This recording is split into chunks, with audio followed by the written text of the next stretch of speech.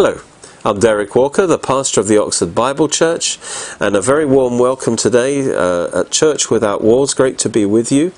And we want to share today about possessing all the blessings, all the promises of God. And I want to share a master key to this that I believe has often been missed. And Jesus dropped the hint in Matthew 5:3 at the very start of the Sermon on the Mount. It's like he said, this is the key to everything. He said, "Blessed are the poor in spirit, for theirs is the kingdom of heaven." In other words, everything in the kingdom of God can be yours if you are poor in spirit. So it's like if you're poor, then you're rich. And in Luke 6:20, he says, "Blessed are the poor." He doesn't even add in spirit. He said, "Blessed are the poor, for theirs is the kingdom of God." In other words, if you are poor physically and poor spiritually, then you are rich. It's all yours. And that's like a paradox. Often the Bible gives us paradoxes. And then we have to really discover the key that unlocks the paradox. And in this case, the key is in the difference between ownership and possession. You see, you can possess something without owning it. And the key is to realize that God is the owner of all things, and God is our owner. For instance, when Israel were given the promised land by God, he said, look, you can go in and you can possess this land, you can enjoy it to the full. But, he says, remember that I am the owner. They were only the tenant possessors. And as a result, if they forget that God was the owner, they would take it for granted and they would start acting as if it's theirs, and that's exactly what they did, and they started sinning.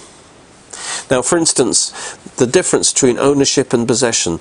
Let me ask you, if you were given the choice, you could say, look, there's a rich man, and he will provide you a house for the rest of your life. He will give you everything you need of financially. You'll be provided for till you die. Or you own your own house and you own your own wealth. Which would you choose? I think you would choose to own it yourself. Why? Because somehow that gives you that freedom. It gives you that independence. And that's in the case with God. God is actually the owner of everything we have. He's the owner of our spirit. He's the owner of our body. He's the owner of every blessing that we have.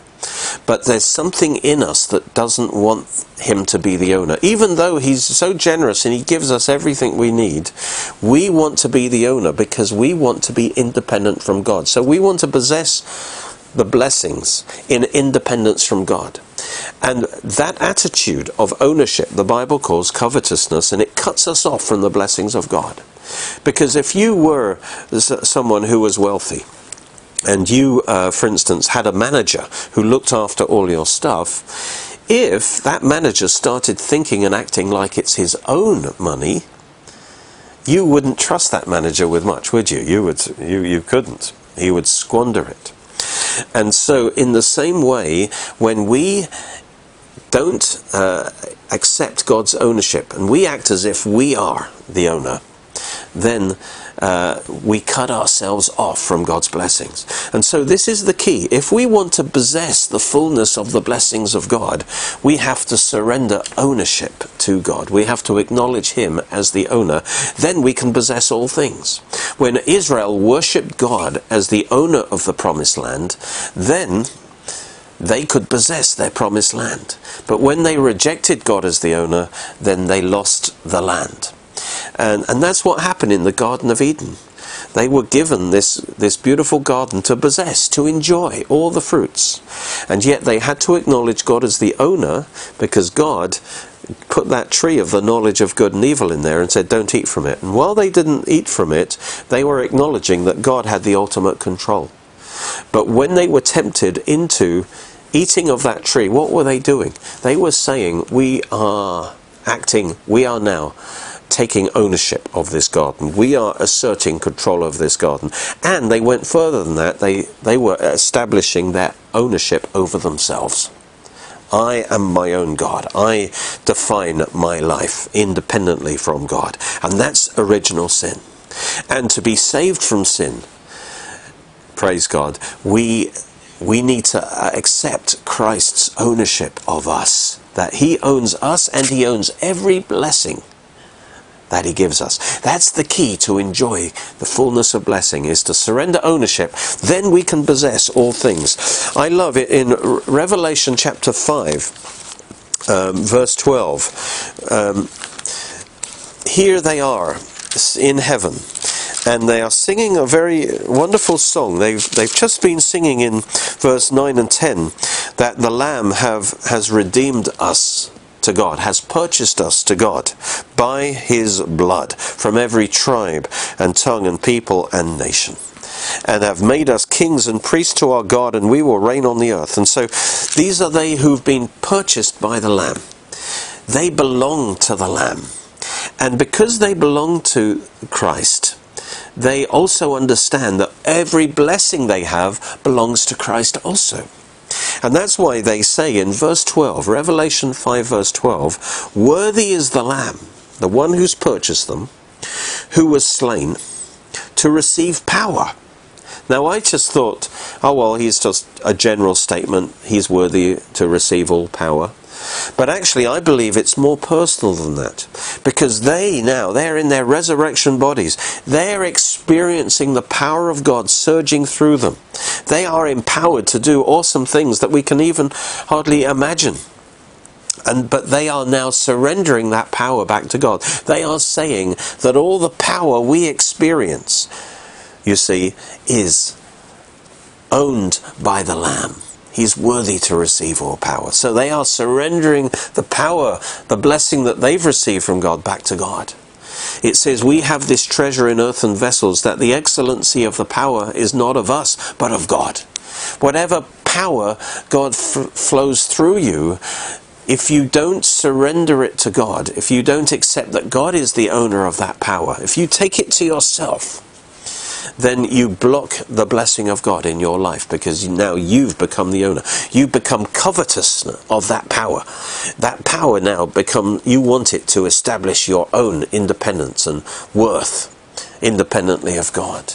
And then that cuts you off from the blessing of God. And then he says, riches. Worthy are you to receive riches. So they have received wonderful eternal riches, but they immediately surrender those riches back to God. And so if you want to be operating in the fullness of God's blessing, if you want to possess the kingdom of God in all its fullness, you have to be poor. What does that mean? Poor means that you do not own it at all. You earn nothing. We own nothing physically, because when we die we can't take it with us. God is the owner. So in that sense we're poor. We're poor in spirit, because we're totally dependent on the supply of God's Spirit and God's life moment by moment. So we are poor in ourselves, but we are rich because God, in his love and his grace, he continually provides all these things to us. And for that flow to really flow well, we have to deny ourselves our claim of ownership, and we have to possess with thanksgiving everything that he gives us, but remembering he's the owner. So again they say, worthy is the Lamb to receive riches. So every rich that you have, remember you're not the owner.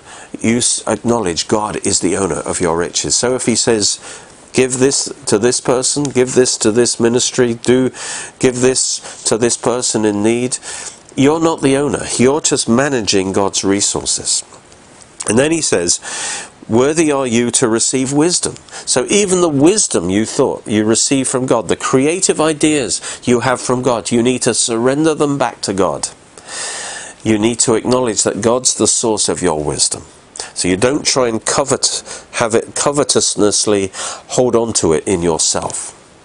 Because ultimately God has the right to define your life.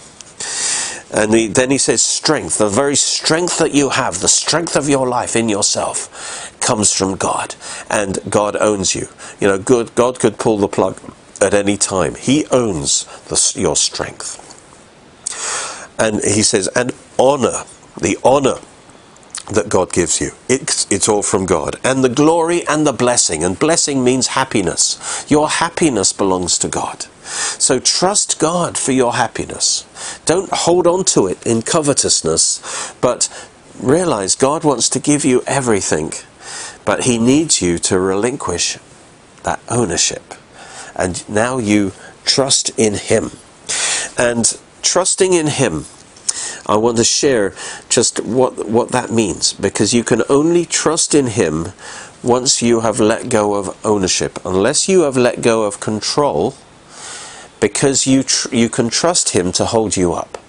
And here I just want to share about the fact that Christ is our foundation. We must, like a building, trusts in the foundation, the strong foundation to hold it up. We must trust in Christ as our foundation. We mustn't trust in our riches. We mustn't trust in our intelligence. We mustn't trust in our right thinking. We mustn't trust in our experiences in this life. None of these things can hold us up. Even in our human relationships, they are not our foundation. Even our Christian thinking is not our foundation. These things cannot hold us up. We need something stronger. And the Bible tells us what our foundation is. In Isaiah 28 verse 16. Isaiah 28 verse 16. He says, it's a prophecy of Christ. Behold, thus says the Lord, behold, I lay in Zion a stone for a foundation, a tried stone, a precious cornerstone, a sure foundation. And this is, of course, a prophecy of Christ. He is our foundation. Not thoughts about Christ, but Christ himself. Christ in you. He is the foundation for your life. And as you look to Christ, he will hold you up, not just in this life, but for all eternity. And whoever believes in him will not act hastily, or it could be translated, he whoever believes in him shall be unshakable.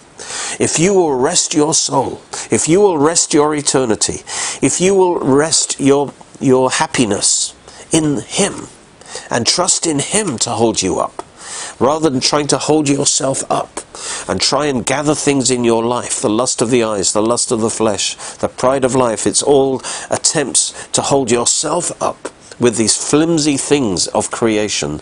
Instead, put your trust in the Creator. He's your foundation. And this is what happened in 1 Corinthians 3. He says that, verse 11, he says, no other foundation can be laid except Christ, our foundation. So Christ, when you receive Jesus as your Saviour and your Lord, you received him as your foundation. And now your whole life, your whole eternity rests on Christ as your foundation.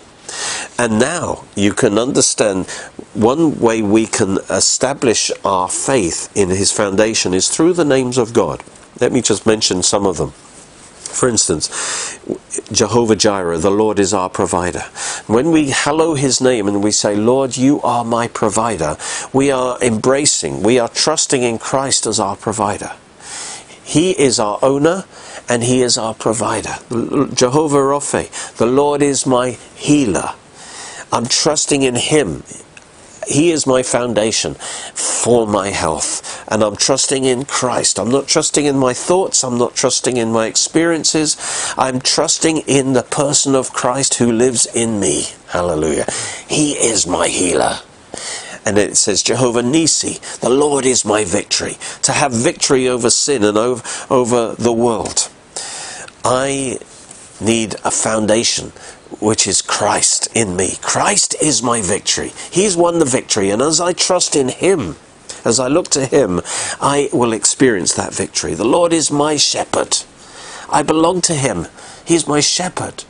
And he is the one who will lead me into the fullness of pasture and blessing. The Lord is my peace for my mind. I need a foundation that's stronger than all the stuff that's out there. The Lord is my peace. And it's good to say that out loud. Lord, you're my peace. You're my shield. You're my protection. You're my foundation. You're my rock. Praise God. You're my victory. You're my all in all. He is there. He wants you to possess him. He wants you to possess his life and his grace. He wants you to have all things, but you have to surrender ownership to him. That means you have to call him Lord. Lord, you're my peace. In other words, you are the Lord, you're the owner, but you're also the provider of all my needs, my peace, my healing, my victory, my righteousness, my sanctification. You're my all in all. He is good. Let your heart trust in him, and you will not be disappointed.